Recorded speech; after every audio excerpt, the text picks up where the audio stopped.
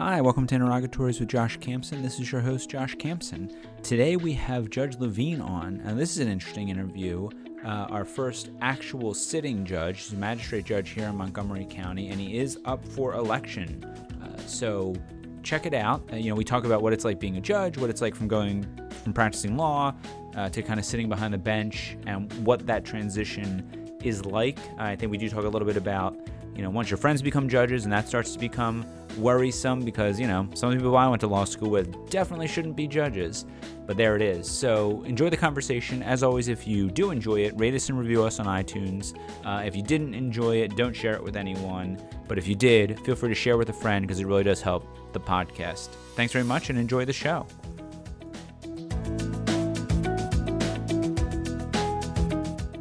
Judge Levine, thanks for joining us here on Interrogatories.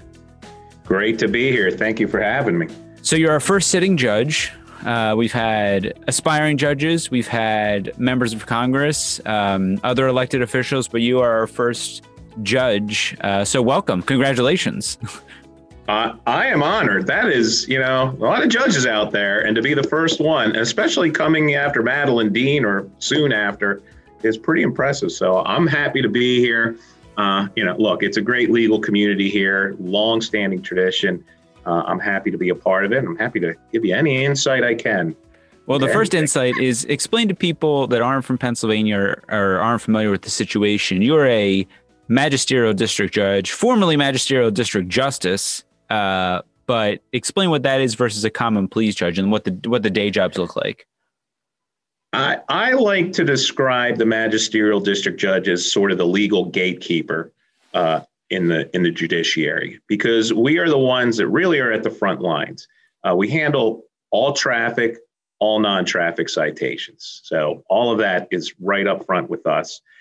We also handle civil small claims under $12,000. And those tend to be the ones where it's pro se and people are coming in without lawyers. So having a judge that can explain the law and explain, why you didn't meet the threshold for damages or what have you is important. We also do all landlord-tenant matters.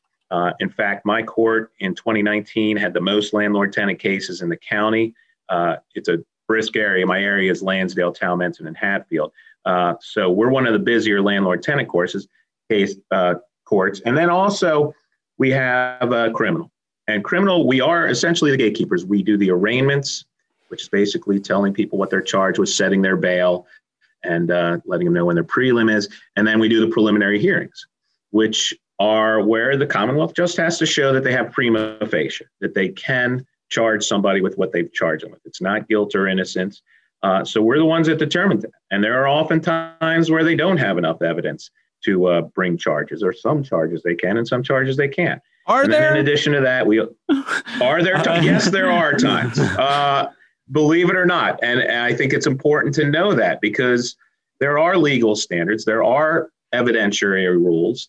Hearsay was a big one over the last 5 years. And about Ricker, I don't want to get too deep into that, but knowing hearsay and knowing the rules of the court and knowing the rules of evidence are important, because there are times where maybe at the stop or maybe at the incident, there was enough evidence, but when they have to present it in the court and there is a level of prima facie, sometimes they don't have it. So look, we have standards, we have legal standards in this country, and it's important to have judges who know them and uphold them. And then real quick, we also do emergency PFAs when the common pleas and the PFA judge isn't around or to issue it. And search warrants, which are also important. And then we do weddings. Weddings are fun. That's probably the easy part. So you're a magisterial district judge now, but you weren't always. And I was looking at your LinkedIn and your bio here, and it looks like, did you used to work at the Discovery Channel? I did used to work at the Discovery Channel. Now, long time ago. Were you in the weeds, literally? Were you in the ocean? What was your situation there? I wish. I always wanted to do that. No, I was unglamorously in the tape library and duplication center. So back at Discovery, this is a huge outfit, bunch of different channels, and advertisers need to send out copies of tapes to prospective advertisers. People producing a show, they need 10 seconds of a koala eating tree branches, but they need it on a certain type of digital tape. So the librarian would grab that clip, I'd put it on a certain type of medium and send it out. So it was a lot of shipping and coordination. So I was the quote unquote tape duplication coordinator, which was fun. It was a corporate environment. It was a very cool place to work for the couple of years I was over there. And I always did want to go to the seaweed and the sea and move laterally and do the production side on certain shows. And it was hard to move laterally. They wanted to keep me there. They liked the job I was doing, begged and pleaded. And then opportunity came up to go to Philly. So I took it and I left Discovery Channel. But I got some good swag out of it. Well, we're going to back that up just a second before we get to your trip to Philly. So you're in the vault. Somebody wants a video of a koala. How does that work? Do you essentially have an internal Google that you type in koala? How is it tracked? How is it recorded? Tell me all about that. People find that interesting. Well, or maybe not, but I don't care. That's why I'm the host. They catalog everything that they have video and audio of. They have an extensive library, digital, this, that, and the other thing. I wasn't the librarian. There is a couple of librarians who, okay, you need a koala. They search it. They see if they can find it. They see if there's a clip in a certain show. And that's what they would look up. They know what's out there, and they just have an extensive database of all their video and all the stuff that they have. And they have plenty of B-roll. B-roll is basically the footage that they don't use for the show. So when you see a half-hour show on koalas, there's probably 30 hours of koala video sitting around in a library somewhere. And so they would find it for you, the librarian, like a Marion type, and then they would give it to you, and you would send it out. I would go to, I would also round up, okay, well, what medium do you need? You need it on a CD-ROM, you need it on tape. Then I'd go to the physical taping technical guy, and okay, we need to put this together. And then I'd be the one to send it out, mail it, ship it, all of that stuff. Very exciting stuff at Discovery Channel. So today, I'm assuming all that now is just digital and they just email the file or upload the file or whatever. If you had to guess, it sounds like you were there in the 50s, 60s. You're on tape. I don't know how old anyone is. You look young for that. I'm the big 5-0, man. There you go. I was there late 90s and a lot of stuff was being sent out by mail. A lot of advertisers were getting videotapes. A lot of production houses needed to get DAT tapes, and it was still physically tapes. The speed and the processing of digital media just was so slow back then. You had to do FedEx and send it. Now it's a different ballgame. Gosh, you could make a movie in 20 seconds these days with the power and the resources that they have now. But yeah, it was Stone Age comparatively. So you said you came up to Philly. Is that you were somewhere else when you were at Discovery? Geographically? I grew up outside of Washington, D.C. My dad was in the federal government. He worked for the Department of Commerce. He went to University of Pennsylvania Law School.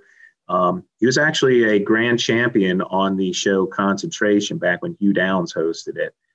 So a very smart dude, worked for the government, took care of the family, all of that. I met a girl, and when I met a girl, I went to University of Maryland. Didn't meet her there, met her at Adams Morgan in D.C. Eventually, I had twins, and that can be a handful. Yes. Kids alone are a handful, but twins are tough. And my now ex-wife, her family lived up here in the Lansdale area, and we made that move to come up here, which was a great move, probably the best move I've ever made.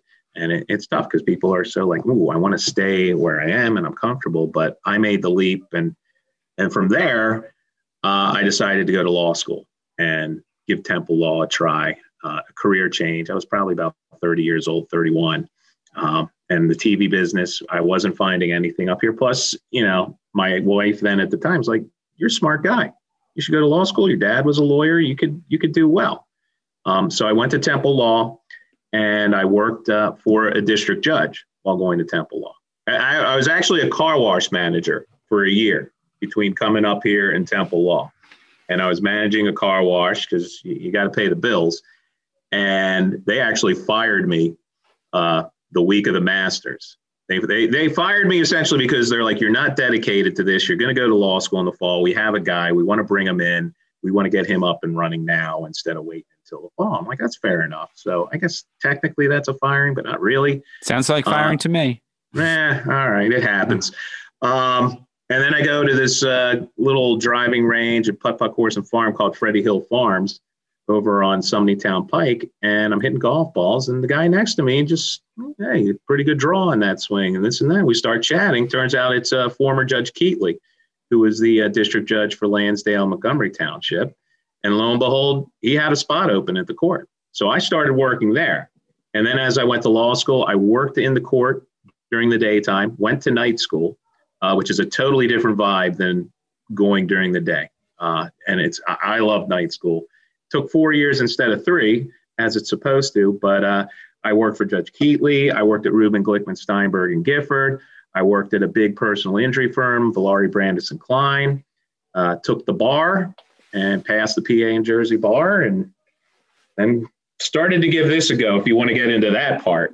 Yeah, we'll get there in a second. So you were 30 with 2 kids, 2 twins, and you said to yourself, you know what I'd like to do is work full-time and also go to school full-time, and your wife at the time was okay with that? Yeah. Maybe she wanted you out of the house.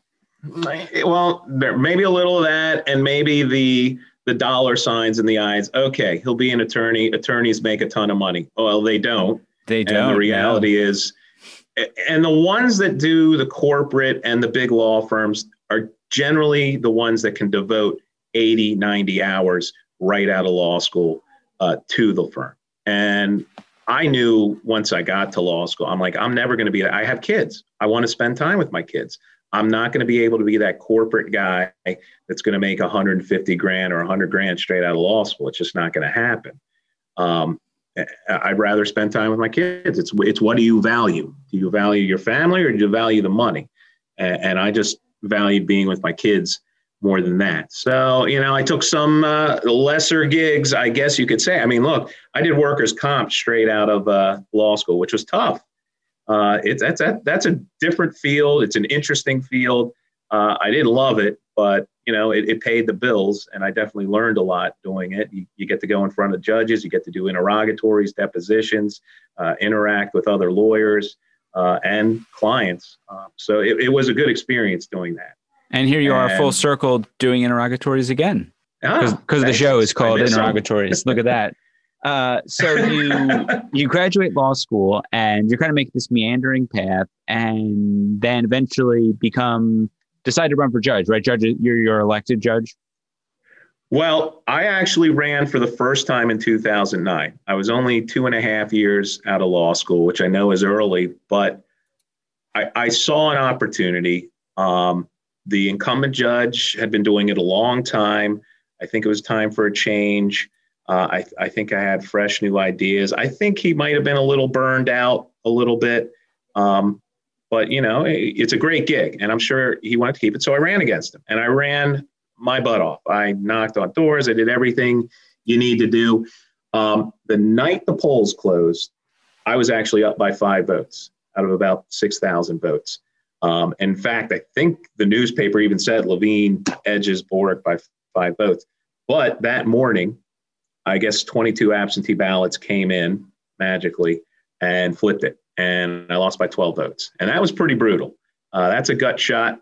And I had to wait my time and bide my time for 6 years, knowing that I was going to run again. So at that point, I'm taking whatever jobs I can get. I'm doing a lot of contract work and per diem work. I was given a couple offers for associateships, and I'm like, no, I'm not going to be full-time here. I'm going to run again in 2015. And in 2015, I was fortunate enough to be unopposed for the open seat because Boric retired in 2015, which was nice. I did have 2 people that did try to run against me. They were both political committee people, which if you look at the rules for being a judge, rule number 1, it's the very first rule is you cannot be a member of a political committee. Now, those guys are still mad at me for getting them off the ballot, but I'm like, if you're going to run for judge, you may want to know the rules before you run, and you may want to know these things. I think the rules are important. It's kind of part of the job. So I legitimately knocked them off the ballot and was unopposed. But also at the same time, both political parties somewhat supported me.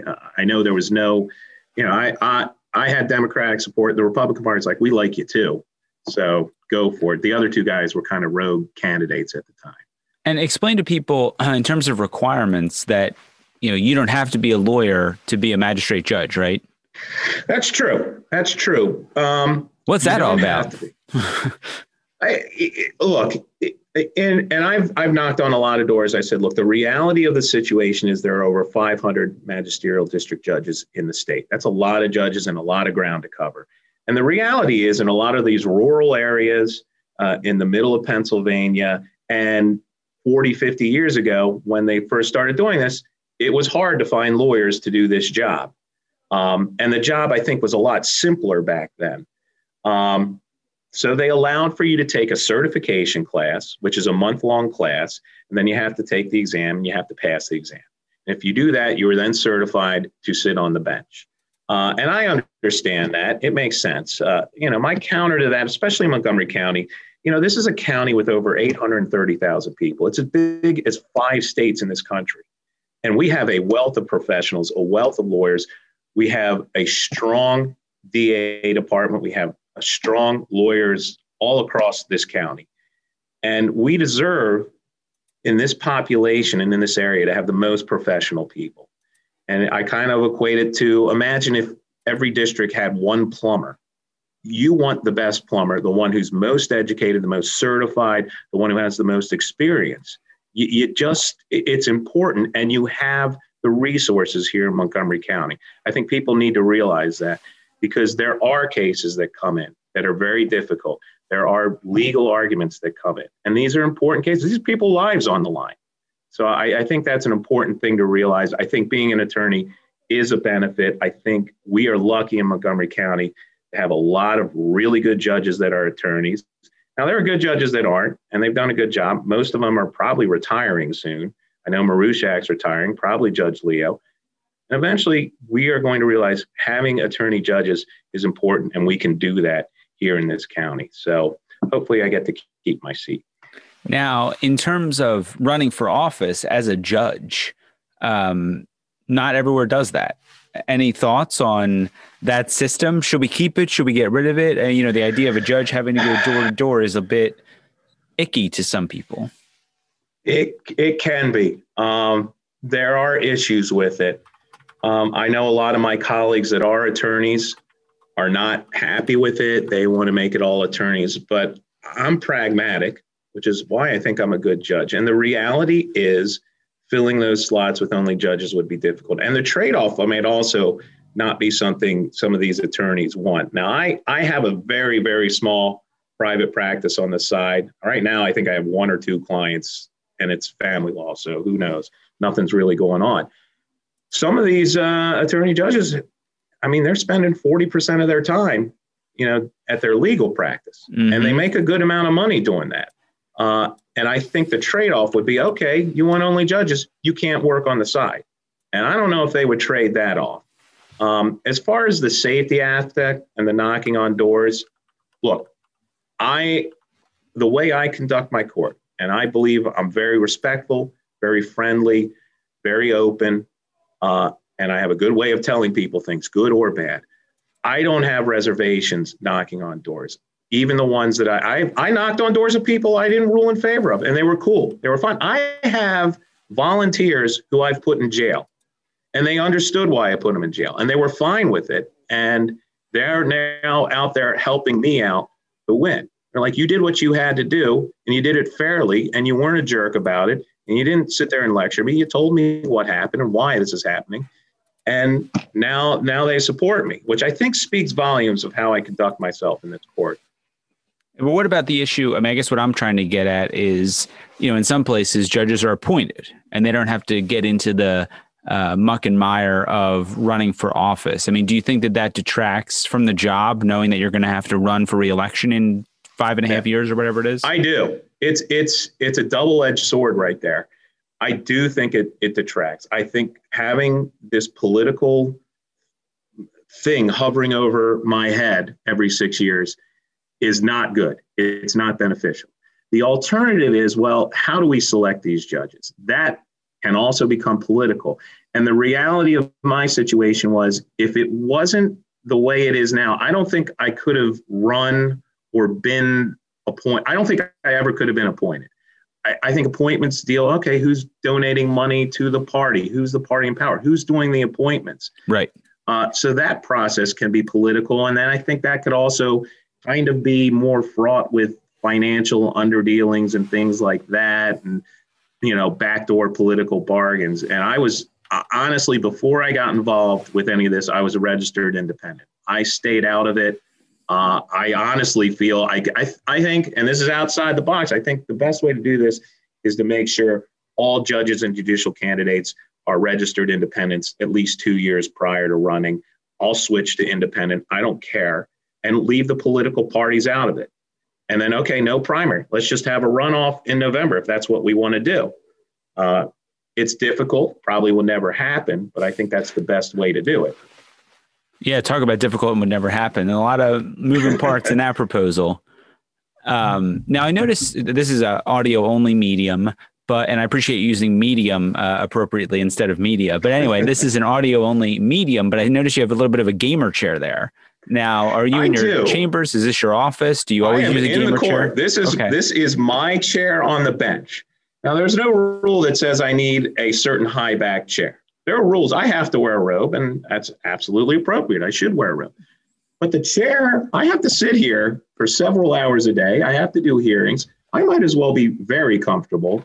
And this chair is unbelievable. And I got it, for nothing, because there was a gaming place right down the strip mall here they went out of business. They were practically giving away this chair. I tape up the logo so I don't have any commercial stuff, and it gives a little flair. My courtroom is definitely different. It has my sensibility. I'm very into art. I'm very into music. My courtroom has a bunch of local artists hanging on the walls. It also has concert posters that are geared towards, Americana, sort of bands like Wilco and stuff like that, with more of an American flag. And so is it like is it like a Starbucks in there, local artists for sale, or no sales? No. I don't sell them. I'm not allowed to do that. I won't do that. I will put their information up. If you're interested in their work, that's great. I love promoting artists. I don't do any of the selling. Now, did you ever hear about the magistrate judge? There was a judge once about 10 years ago. I'm not going to say which county, but somewhere I used to practice, who got jammed up for selling hot dogs at the back of his office. That was his thing. I am always amazed at what some of the judges do and some of the ones that violate the law. It's just amazing to me how you cannot just see the ethical problem with some of those things. So, I try to keep it as clean as possible.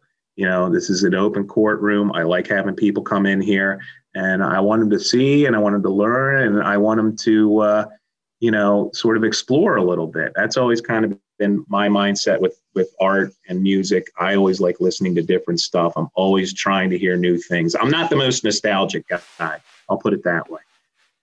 And in terms of the desk and your chair, sitting all that's a lot of sitting. And I don't know if you've heard that sitting's the new smoking. Why don't you do a standing desk? Have you ever thought about that? Judging, and then you're higher up, people like that, you're looking down at them like a pharmacist. Yeah, I think that's a good idea. But I will say this.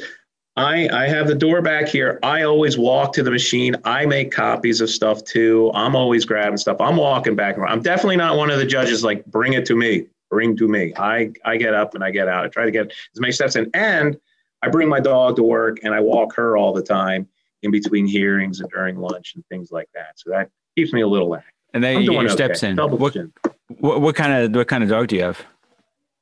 I inherited her. My ex-wife and kids had her for 11 years, and then she moved to New Jersey with her now fiance. And he's not really a dog guy. And she tore her ACL right before COVID and asked if I could watch a dog. And it's kind of a lab, a Rhodesian Ridgeback Coonhound mix. And I'm like, yeah, I'll watch the dog. And then next thing I know, COVID hits. And I'm like, I want to keep the dog. And she's like, you know what? You can keep the dog. So I get to keep the dog. She's potty trained. She's mellow. She's 12. It's perfect. I love it. Nice. And she just hangs out in court. Are people allowed to pet her? If they know she's here. If people are in court, which they haven't been since I've gotten her, we've had COVID hit, so who's in here? And we can talk about that. She's, yeah, when I do weddings, I'll bring her out if people are okay with dogs being at the wedding and they can pet her. She's super mellow, loves people. But she doesn't double as like a amateur therapy dog? Not yet. I think she could. I got to look into that. I would love to have her as a therapy dog for people coming in here. And there, I did have, my girlfriend has a little Shih Tzu that I would bring in before this. And I would bring that out to people. And there were people that were like, it soothes them. I mean, because the reality is people coming into court, even a court like this, that's very small and the entry level, they get nervous, they get anxious. They don't know what to expect.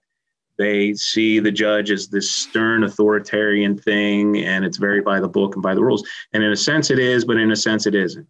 My goal is to make people comfortable with the justice system and comfortable with the law and understand nobody's running against you. We're just trying to get to the truth of the matter. We're just trying to get to what's right and what's fair. Do you think it would make it? Yeah. Sorry.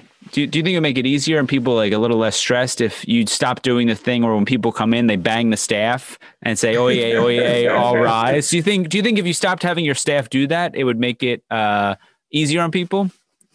I probably should stop having a big bodyguard. What's the password now? I don't have anything. I don't have a bailiff. I have nothing. People are like, do you have any security? I actually don't. But I'm comfortable with the way the courtroom works and what goes on here. I mean, there have been incidents in some of the courts, and it's unfortunate. But we've been lucky. People are usually pretty cool. And I do have moments, civil moments, where people are getting heated, and you kind of have to be the guy to calm them down and to keep them cool and to let them understand we're going to have order and we're going to discuss this in a civil matter. It's interesting because I've taken one of those personality tests. This is a big one. It's like the STAR and it's got 9 points. I've taken it twice in the last 4 years. Every time I am strongly on peacekeeper. And I think that's my personality type. And that's the personality type you need in this position, because you essentially are a peacekeeper. You have two opposing parties, sometimes adamantly believing in their side, and you got to try to keep the peace. And you have to be able to look at things and try to do things as fairly as possible and have parties come out, at least feeling like justice was served and things were fair. And I know, knocking on doors, I've had people not happy with decisions. I get that. But I'm like, did I treat you respectfully? Did I listen to you? Did I give you time? And they'll always say yes. They may not like my decision. That's fine. That's going to happen. But nobody's complaining that I just dismissed them and I'm like, whatever. And that happens with some judges. Yeah, I definitely let hearings go on way longer than they should. But you know what? People don't come to court that often, and they deserve to have time. They deserve to be heard. Now, you mentioned COVID and what it was like, nobody being in your courtroom and all that business. And my wife tells me I have to stop asking people about COVID stuff, but this is a pretty unique situation. So walk me through, if you can remember, back in March of 2020, when things were starting to shut down and kind of get a little bit crazy. How did that look from inside a courtroom perspective? It wasn't fun in the sense that it was a total shutdown for us. Orders came down, nobody can come in, nobody can do anything. I mean, we really weren't even in here for at least 6 weeks, I think, maybe 2 months. It was a while. And then it's like, okay, we've got this backlog. How are we going to do things? What are we going to do? I learned Zoom pretty quickly. I knew this was going to be the tool that we were going to use. And I knew pretty instantly, we're probably going to use this a lot more coming out of COVID, which will make things interesting. So I've been almost 100% Zoom from day one. And it's tough. It has its moments. It has its difficulties with audio and difficulties with people being able to sign in. And I always work with people. Okay, sometimes they'll do it over the phone or this and that. The things that have to be in person will be in person. But we've been able to manage to get things moving, the transition. And I think it also helped the DA's office and the public defender's office kind of streamline things a little bit. I think it helped with, the prison population. I think electronic monitoring has become more of a thing. I think this is actually going to force the local courts and maybe the county courts to kind of move into the modern age and use the technology that we have because it's there. And I think the courts sometimes lag in using the technology that's available. Sometimes. Yeah. Yeah. And I say that also in terms of notice. We got to send things out certified mail. But I think we can start using texting and email much more. I mean, for your even podcast, I get a text message. Hey, you're going to do this thing in an hour. That's a simple program and simple algorithm. We can do that for defendants because most of the defendants that miss their hearings, they forget. They don't put it in their calendar. I can't tell you how many times I've called defendants up. I'm like, you got a hearing right now. Oh, I thought it was tomorrow. It's like, a simple text could have solved that problem an hour ago. And I don't think people purposely miss hearings. There are some that do, of course. There are people that don't show up. We know that.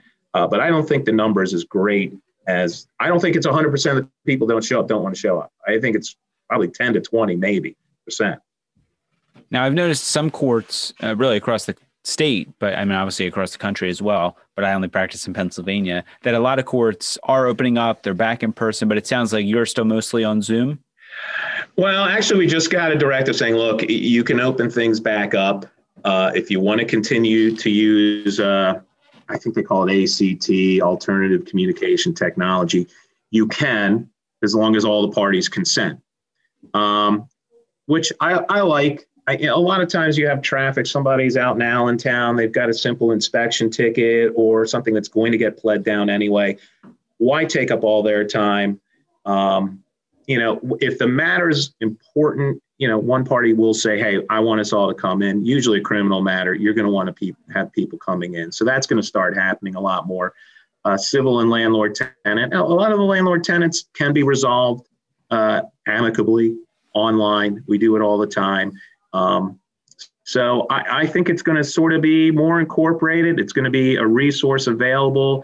I kind of want to make it optional. Hey, if you consent to doing it now, there might be a time where, traffic, they get on Zoom, they go to a breakout room, they can't work it out. And I might say, look, I think I need you guys both to come in for this one. Or the officer, isn't prepared, assuming, hey, this was probably going to be a plea. Yeah, I'll push that out and we'll do that live. But I think efficiency wise, I'm going to continue to use this for all parties that want to use it. And it's kind of a bummer because I like people coming into my court. I enjoy when people come into my court. I'm looking forward to more people coming in.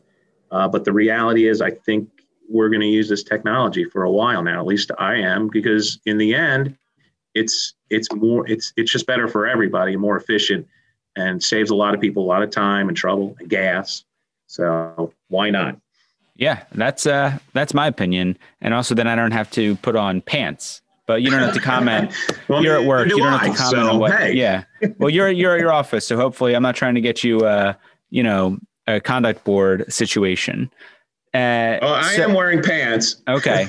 I noticed you yelled that, so that was good. But so everyone in the office knows what the situation is. Everyone here on this interview is in pants. Don't worry, everyone. So you're up for election this year.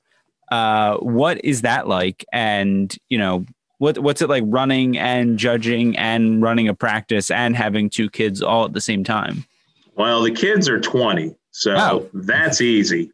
They do their own thing. They both go to Lehigh and they're doing internships and they're great and they're doing well. The practice, I've got one client. It's here and there. I'm not really doing much with that. It's all focused on the campaign, and the campaign is really focused on educating. It's difficult because my opponent's a nice guy, retired police officer, grew up here, lived here all his life. And I try to tell people, look, that's a good thing. I wish I were born here. I'm not. That's something I can't control. But what I can control is my experience, my qualifications, how I handle things in this court, my leadership. I'm the second vice president of the Montgomery County Special Judges Association. I go into classrooms. I teach civics. I teach people law. I go into senior homes. And I tell people, look, he's a good guy, but you need that professional. So we're not voting for homecoming king. It's great he grew up here. And honestly, I've told him, I'm like, this is perfect for supervisor or commissioner, something where you can utilize those skills of having a network of people and knowing the history. And I do know the history here, but also when you get a traffic ticket, does it matter that I grew up here 40 years ago? I don't think so. If you're going to civil court and you have a serious claim for damages and for a poor contracting job, and he has a contract, do you want a judge that knows contracts and knows torts, or do you want a judge that grew up here 40 years ago? I think you have to put those hometown biases aside and look at the position for what it is. And then there's the politics. The politics shouldn't even be in there. I understand that for maybe Supreme Court and the higher level courts that are really dealing with constitutional issues. I've done this 6 years. I've never had a political issue come in front of me. I've never had a policy issue come in front of me. I've never raised anyone's taxes. I've never I don't deal with the Second Amendment. Those things are not what you look at for this position. But unfortunately, the reality is you're a D, you're an R. And in this country right now, people are way too focused on that stuff. And they're not looking at the actual jobs that the people are doing. So my goal now is to go out there to educate, to talk to voters, to let them know and encourage them to get out and vote and to make a good choice. And that's all I can do. It's tough. Yeah, well, it's not all you can do because now you have to sit for our lightning round questions, lightning-ish round. The first question, most important, and I know you said you just binged a bunch of episodes, so you know where I'm going here. Oxford comma. What do you know what it is? Hopefully, if you listen to all our episodes, and what's your position? I give a freak about an Oxford comma. I know Vampire Weekend very well. There you go. Hopefully, people Spotify that band because that's how I first learned about the Oxford comma through that song. I'm a believer in the Oxford comma. I like my commas. I do a lot of writing. A lot of emails, and I like to make sure you fragment the thought, and I think that does a good job of So I'm heavily pro Oxford comma. Excellent. What's something you get wrong almost every time you do it? Expecting my kids to listen to my advice. I do it. Maybe they listen to it, maybe they don't, but expecting them to go, hey, Dad, thanks for that great advice. That was really cool. You really helped me out. I never get that. I always give them advice. I always try to tell them, point them in the right direction. They're 20-year-old boys. They don't care, but sometimes they listen. They just won't tell me they're listening. Yeah. Well, hopefully when they're older, they come back and say, hey, that was good advice and it was helpful. Or maybe not. If I'm still alive. If you're still around and if you didn't ruin them, that's the hope. What's something you hate, but you wish you loved? What do I hate? I think amusement parks. I hate them. I can't stand amusement parks. My kids love them. Everyone seems to love them. It drives me crazy. I have no interest. I go on the rides. I'm going to throw up. I hate waiting in line for something. I just don't get it. But, I just talked to a friend last night. They're going to Disney World for the 12th time. And I'm like, shoot me now. Yeah. I love Disney World, but to me, a Six Flags or going upside down, I don't need to be upside down. No. I was meant to go in one direction and it's this direction. I don't need to mess with nature. What's the weirdest tradition your family has? We don't have many family traditions. We really don't. My family's kind of interesting. My dad passed away when I was young, like 19. My mom, I've got an older brother who's kind of a little wacky, lives with my mom. My younger brother's very successful. So, basically the only real tradition is I was lucky enough to have a grandmother who invested in a beach house in Rehoboth that my aunts and uncles and family goes to. But my family goes down at least once a year and hangs out at Rehoboth and, tries to recreate our dysfunctional thing once a year. So we get that going. So I guess being dysfunctional once a year is a tradition. Yeah. Yeah. That's a good one. Now let me ask you, this is the most important one. What's the best piece of advice you've ever been given? I heard this on one of your other podcasts, and I don't know if this is the best. The best is always treat others as you would treat yourself. And that's a given. That's the gold star. But, you were interviewing Greg Gifford, and one of the things he told me back when I was interning with him is always call and talk to people when you have a question and reach out to them. And don't just, text or whatever. And this is probably before texting was just starting, but he's like, you got a question, talk to people because they're happy to give you an answer. And basically it's like, oh, you're coming to me for advice. This is really cool. Yeah. And I think that's a good thing to do. It solidifies relationships down the line. It's a respectful thing. And it's just a good way to go about things. Don't be afraid to call people and ask them a question. And usually you'll get really good advice. And that goes especially for lawyers, because a lot of times, I'll talk to them later. I don't know. you start discussing things, you can make headway in a lot of cases. That's good advice. And well, Judge, we'll leave it there. Where can people find you? What's your websites, your socials? Tell us everything. Oh, let's see. For the election, it's reelectjudgelevine.com. Facebook, I think it's Reelect Judge Ed. If you want to get in touch with the court, you can always do that at DC 38128 at moncopa.org. That's how to get in touch with the court. And if you want to get in touch with me, I'm pretty open. I have no problem talking to people.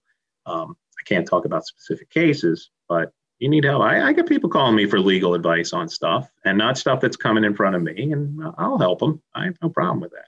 Sounds good. Well, hey, I appreciate you joining us. I think it was a good interview, and good luck in the fall. Thank you so much. I really enjoyed it. You're doing a great job. Keep up the good work, Josh. All right. Thanks, Judge.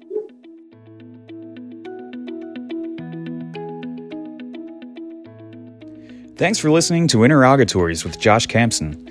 This podcast is a production of the Montgomery Bar Association in Norristown, Pennsylvania. Views expressed during the podcast are those of the participants and not their employers or the Montgomery Bar Association.